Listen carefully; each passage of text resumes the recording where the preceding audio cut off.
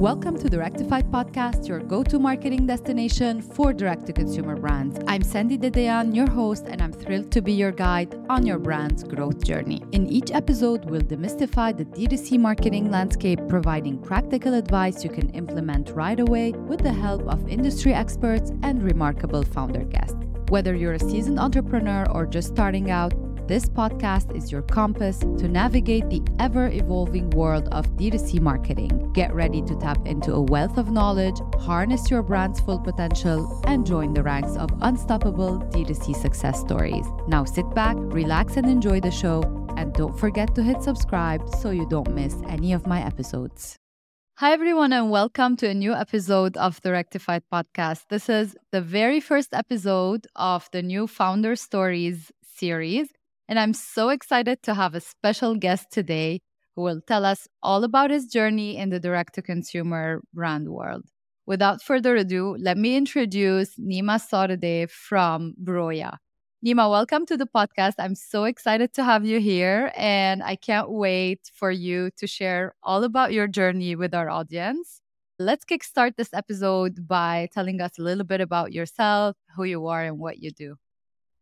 Thanks for having me. Yeah, so I guess who I am, I'm the founder of Broya. I'm from Canada. Broya is a Canadian company. I've been around for, over 7 years now. It's been quite a journey. We're fully bootstrapped. Still pretty small team, but doing, multiple seven figures in revenue. And that's a bit of a background. Let's tell our audience what Broya is and what kind of products do you sell? Yeah, of course. Yeah. So we make organic and grass-fed bone broth, and we source these bones from local Canadian farms. And we only sell in Canada right now. And we have 6 flavors. 4 of them are in pouches, and they are more of a flavored product, like something that you won't really get anywhere else in the market, or even tough to replicate at home even. And then our other 2 flavors are in a new packaging format, in a ready-to-drink can, 250 ml can. And those are more of your classic bone broths that you might make at home. Okay. Let's start by talking about how you got this idea. Like bone broth, it's something that's unconventional, although it's trendy today. How did you decide that this is what you want to do? Yeah, it's always an interesting thing to whenever I meet new people and tell them I sell broth or juice made from bones. It's like it's always an interesting conversation. And but yeah, I mean, the way I got into it, I've always been into my health.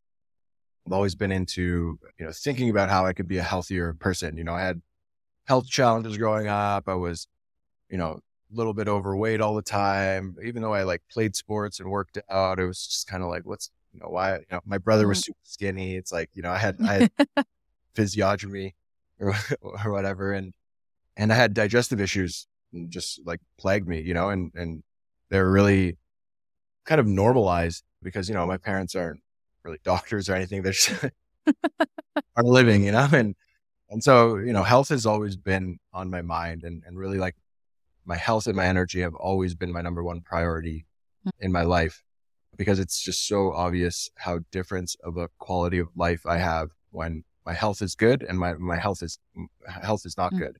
And so, I was really led towards, eating good quality foods, whole foods, kind of led to the paleo movement 10, 11, 12 years ago. And, within that movement, it started to talk about sourcing good quality meat. And, I never, I think in our world, we have this perception that we have different perceptions of what health is. And, one of them is being vegan. And luckily I never went down that road because I just generally don't think it's healthy. And so, I was led down the road of eating good quality meat. And so the first thing I kind of did was I looked at, all the local farms within, an hour or 2 hours from Toronto.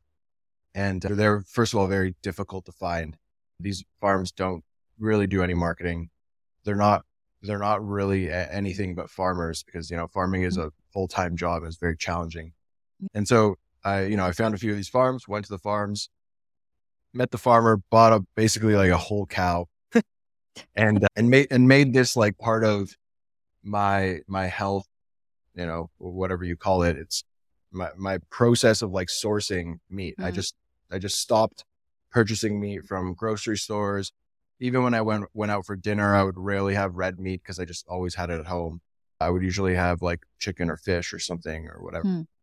And so, this whole process of like buying an animal, taking it home, and, obviously it's like butchered and like, not buying well, although maybe one day, and I would store it in my freezer and I would have meat for the whole year, and the interesting thing is here is like, you don't just get like the tenderloins and the best cuts of steak. You get the organs, you get the heart, the liver, the bones. And for a while, I didn't really know what to do with the bones. Like I've kind of heard about broth. We have like, dishes in our cultures. I'm sure you do too, that always use bones, but nothing really like stuck for me until I really started to discover, just through like really, like I would say, very niche health circles, that were talking about collagen and we're talking about the benefits of consuming bone broth and all that. And again, this was I think in like 2015 when I first actually just like heard of bone broth, as like a health thing. Yeah. So I started making it myself. I started drinking like 1 to 2 cups every day. And it was just very obvious to me that this was like a really different food and different, something that was like really a value add to my whole health regimen and my life. And so, I think at that point, it was pretty obvious, there was nothing in the market that was premium at all. Like they just didn't exist. And then that's when I set out to decide I was going to take that leap and make it myself. Yeah, that's pretty amazing. I really love when the founder has actually a story that's linked to the actual product. And this is like your real life experience and your health that led for you to create this product. This is pretty amazing. This kind of products were not very trendy at the beginning. It's only like in the past 2 years that everybody's talking about bone broth and all of that. So how did you take the product and first introduce it to the market? Yeah, I mean, so this is one of the most difficult things, I think, for any new business that is trying to create a category, because this is essentially what it is, and like you can go and create let's say you can create a new collagen brand today and everyone knows what that is, but like you are now in a sea of multiple competitors, you really don't have, but the easy thing, you don't have the need for education, and so you can like throw up a landing page, start selling, but you probably won't go that far at this point, With us, it was like, it was so early into the bone broth trend that very few people actually knew about it. And and the amount of education we actually had to do was very challenging and almost like enough of a reason to quit multiple times, Like, actually, it's like it gets to a point where you're like, I don't know if this is ever going to catch on. Like I actually, in my gut, I felt as though it will, because it was it's to me, like I'm the consumer, I'm always pretty early to trends in the health space. So just to see like the kind of the pieces of the puzzle of like, how this would come to market, it made a ton of sense to me. But, it was a lot of painful, like the first few years were very painful in terms of, not getting that much growth at the beginning, like really just trying to improve the product and figure out supply chain and figure out production, because, at that stage, there was nobody actually producing a premium quality bone broth, even in like the food manufacturing space. So that was all new. So it was just like constant education until, at some point it started to stick. And at some point, I think what happened was like, naturopaths, for example, have been always talking about bone broth, and more of them started to talk about it. More like nutritionists started to talk about it. And I think that started to like actually help out like the credibility behind bone broth. And then eventually, like things just start to trickle with the world we're in. So basically you had to really go out and seek those early adopters of the product, because regular people, like people who are the followers, let's say, Yeah. had no idea. So usually when you start, it's like your mom and your dad and your cousin and your friend and all of that. Yeah. But you actually had to go and seek these people who will adopt your product while Yeah. nobody else is doing that. So you talked about naturopath and nutritionists and all of that.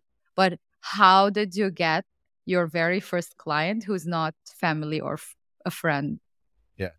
Well, we did a few trade shows in Toronto, like consumer facing trade shows. So these are ones where like the public can come in and try different products and excuse me. And at these shows, like there's a lot of, early stage food companies from the Toronto area, really trying to sell their product and explain why they're great. And yeah, I did that. I did maybe like 4 or 5 of those. And it was actually a really good way to just understand what the market, like what that niche health market was looking for, and if they had heard about it. A lot of them actually had, surprisingly at that stage, like, oh yeah, I've heard about this. I've never like tried it, seen it anywhere. Also just getting feedback on the flavors. Like our first flavors were just horrific, It was, it was funny. We had quite a few iterations to get to the point that we're at now, packaging to flavors and everything. So those were definitely the early days of trying to get out there and trying to get in front of people. Yeah. And then did you make any sales during that event? Yeah, some. Yeah. Some. No, we definitely, we sold good enough. Like we had bottles at the time and we definitely sold some. It was, it wasn't the intention wasn't to like make much money at these shows. It was mostly like information that we were gathering and the feedback was important. Yeah. Let's move on to how you came up with your branding. How did you decide? Like, let's talk about the marketing side of everything. Yeah. Did you do the branding, the packaging, and all of these by yourself, or did you have help from, I don't know, a consultant, an agency? Like, how did you proceed with that, especially at the beginning where you're not selling enough, you don't have the bigger budgets, and all of that? How did you do all of this?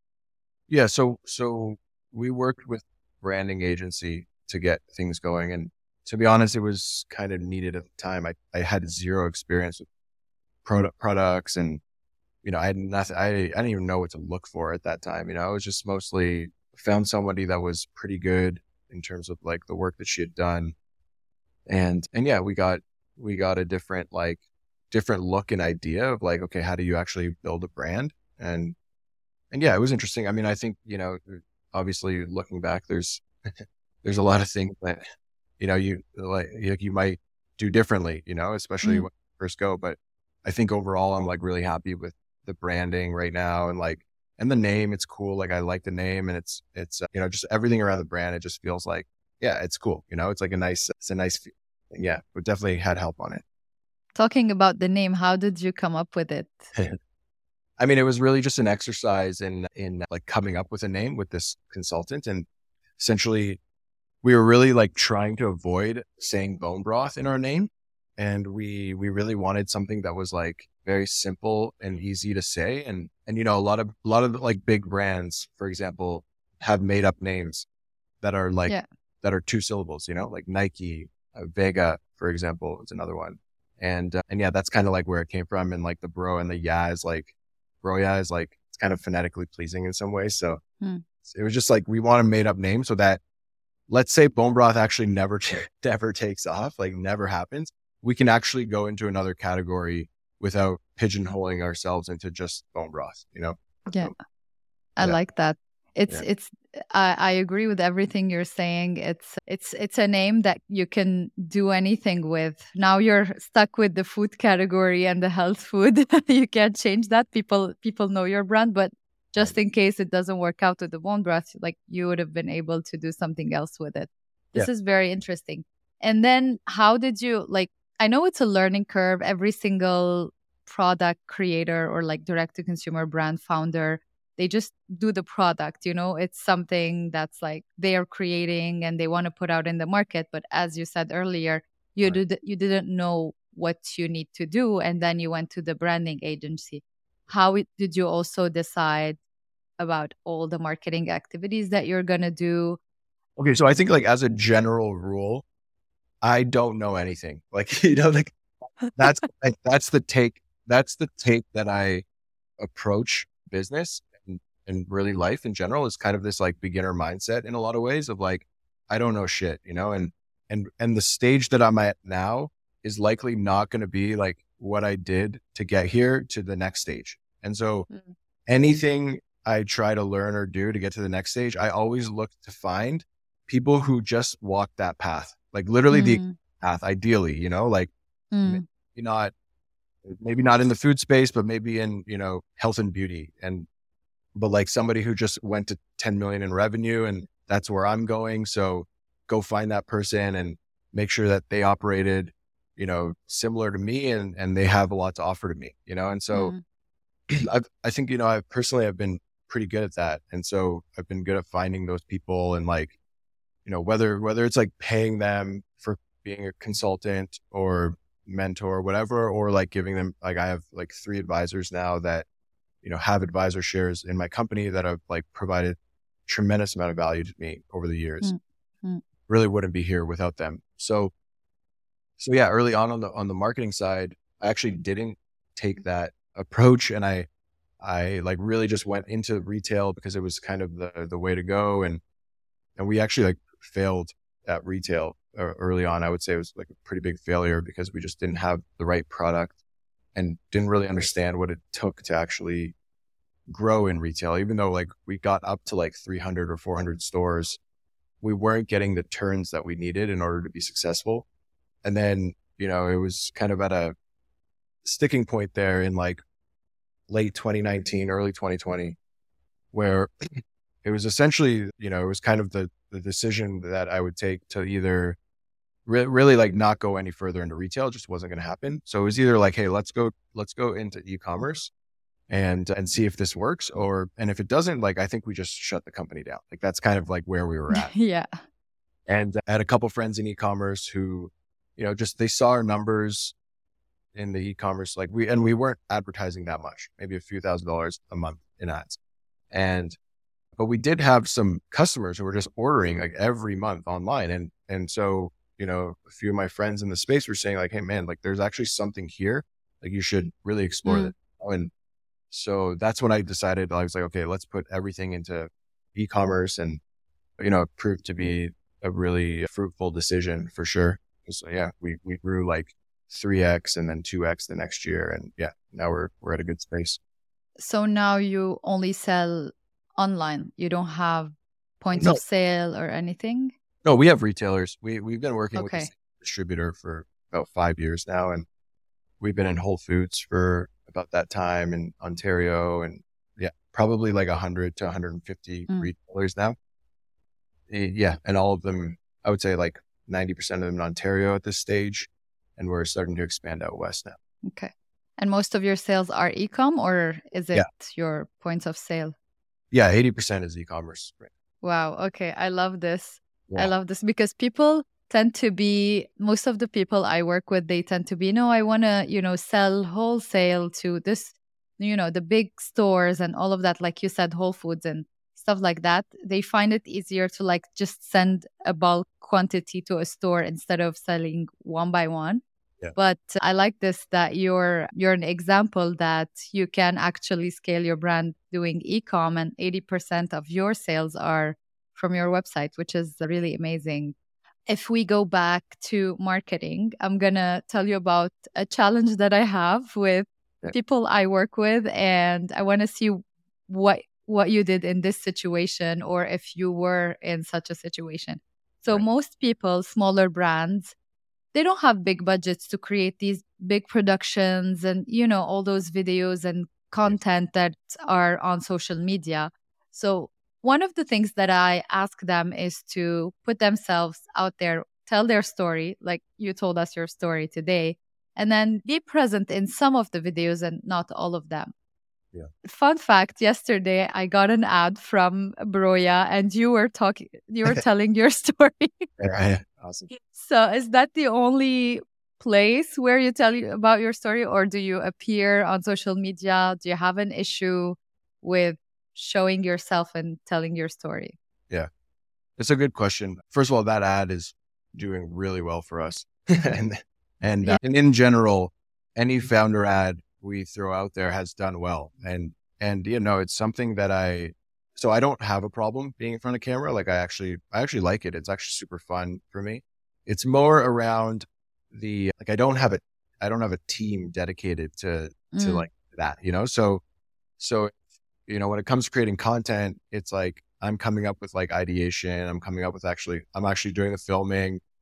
I don't edit, but like I'll send it to our editor and stuff. And I actually funny that you asked, because like I actually just brought on an organic social agency to do this, because there were just too many signs, like too many winners, like ads that were winning with like me telling my story and like me talking and whatever, that I brought on this organic social agency to focus on that, to like, Yeah. hey, let's start actually like, putting a process together where I'm going to film, I'm going to give it to you, you're going to edit, they're going to post on organically on Instagram. We're going to run some of those on ads and really start to have like the founder story as a pillar of our content marketing. I think it's like, yeah, it's the one thing where like, I've been telling myself to do this for over a year, and now Yeah. pieces in place, but yeah, I got a little complacent on that. So yeah. Well, if you can have someone to like follow you around, That'd be great. then you'll have content constantly. Like if you're doing meetings, if you're, I don't know, in trade shows, I don't know what exactly you do on a daily basis, not necessarily on a daily basis, but if you have something that's already Yeah. content that you can just cut and edit and like put it out there. Yeah. I think the Gary V style is actually like, I mean, he was pretty bang on about it. It's like the guy's a marketing genius, and he basically just said, get a camera guy and follow you around. Exactly. That's the way you do it. Yeah. I am seeing that a lot. I go to events and I see like this one person with a tiny camera following the other one. And I'm like, oh my God. It's a pretty interesting thing, but usually business owners, they just don't have enough time or like the mind space to think about what they need to create, or like now we're recording this podcast, and you can also put a tripod next to you and like, record yourself with your phone. But we just don't think about these things. And it's just tiny habits that we need to do in order for us to create more content.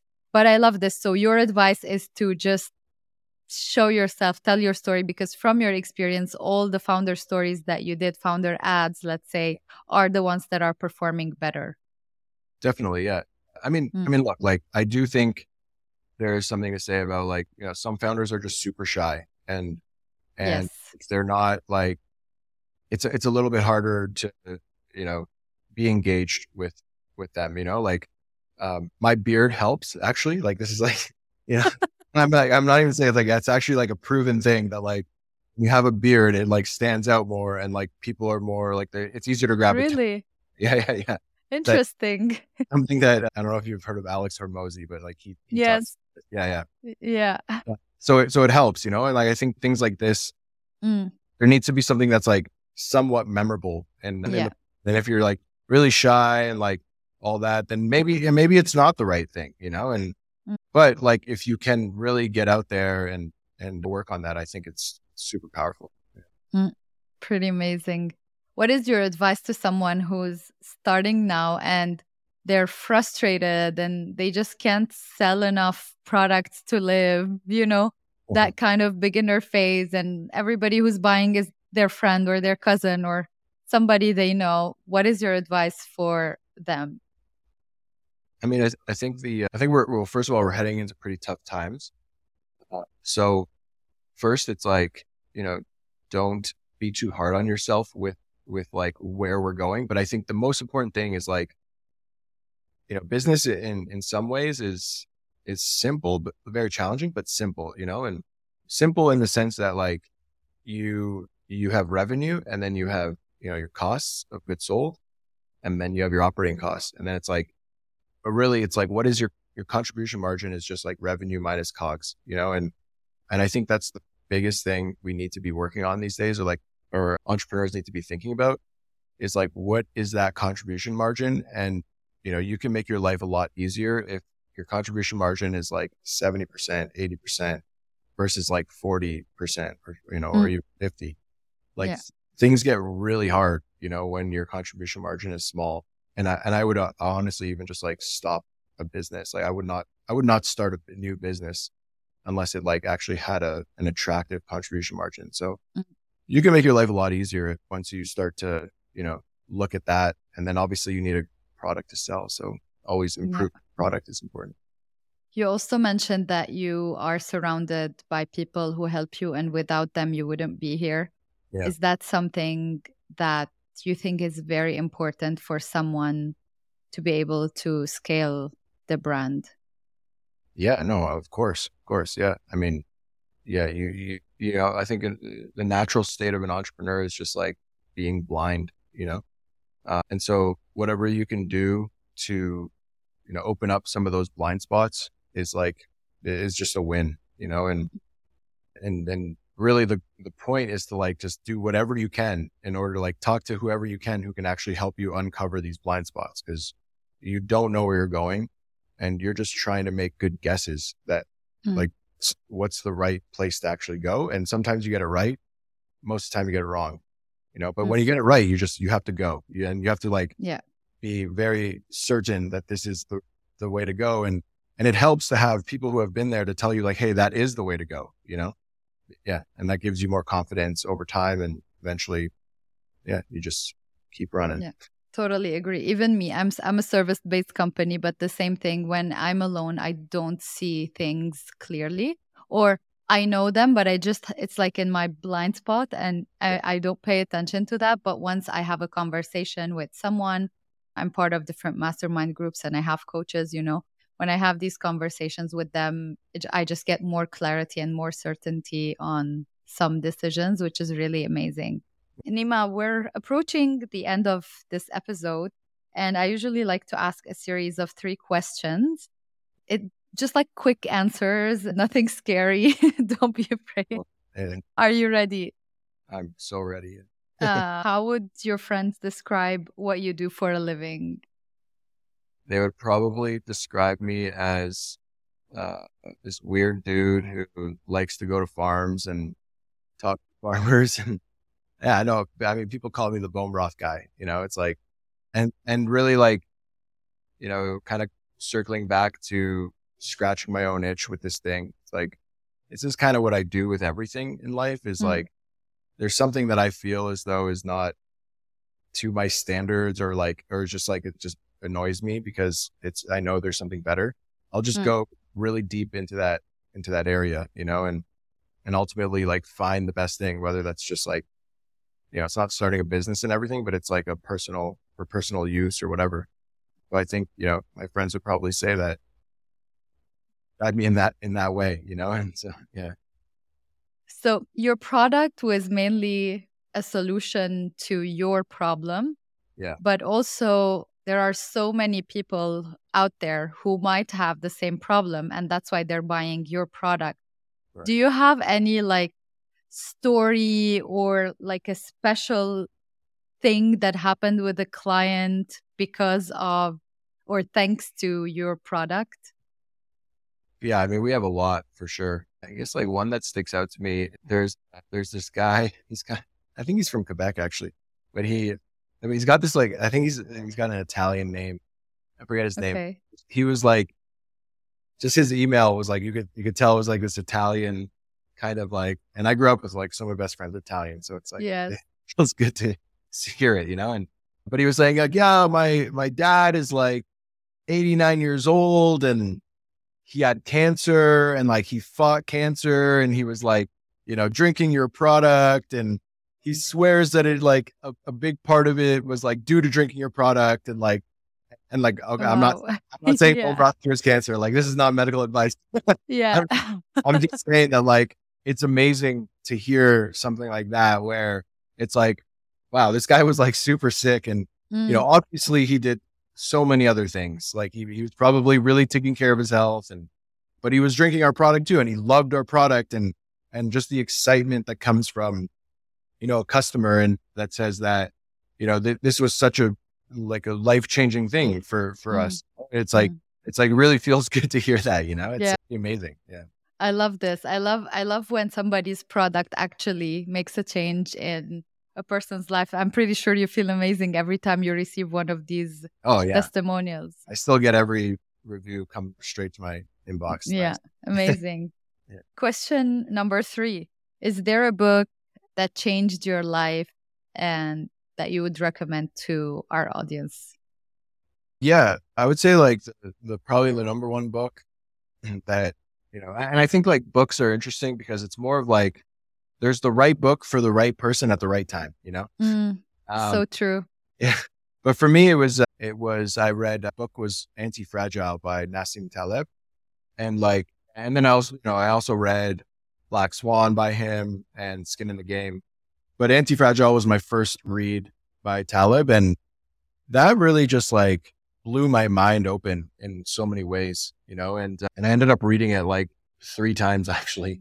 But yeah, you get something new from it every time. He's a genius, this guy. Yeah, he is. Yeah. Yeah. You're Lebanese, right? Yes. Yeah. So you would know. He's from the north of Lebanon, where I'm from. Yeah, he's quite a character, but he's obviously a genius, and like his whole just his whole philosophy around anti-fragility and all that is quite incredible. And I'd recommend everyone to just read it because it's like, it's just a good book for life and really for business, and like for everything. I should definitely get that. I did read The Black Swan, but this one, no. I'll add it to my list. Actually, on my Instagram, every month we decide on like one book, and then I try to read one book a month at least, but we decide on one book, and then I'm going to do this for one of the months this year. So for our audience, where can they find you and your product? Which accounts should they follow? Yeah, so we're at broyaliving.com, BROYA living.com, and that's our Instagram as well. We're active on Instagram mostly. We're not really on TikTok anymore. We do have TikTok. Perfect. Thank you for being a guest on my podcast. And to all the listeners, I'll be back next week with a new episode.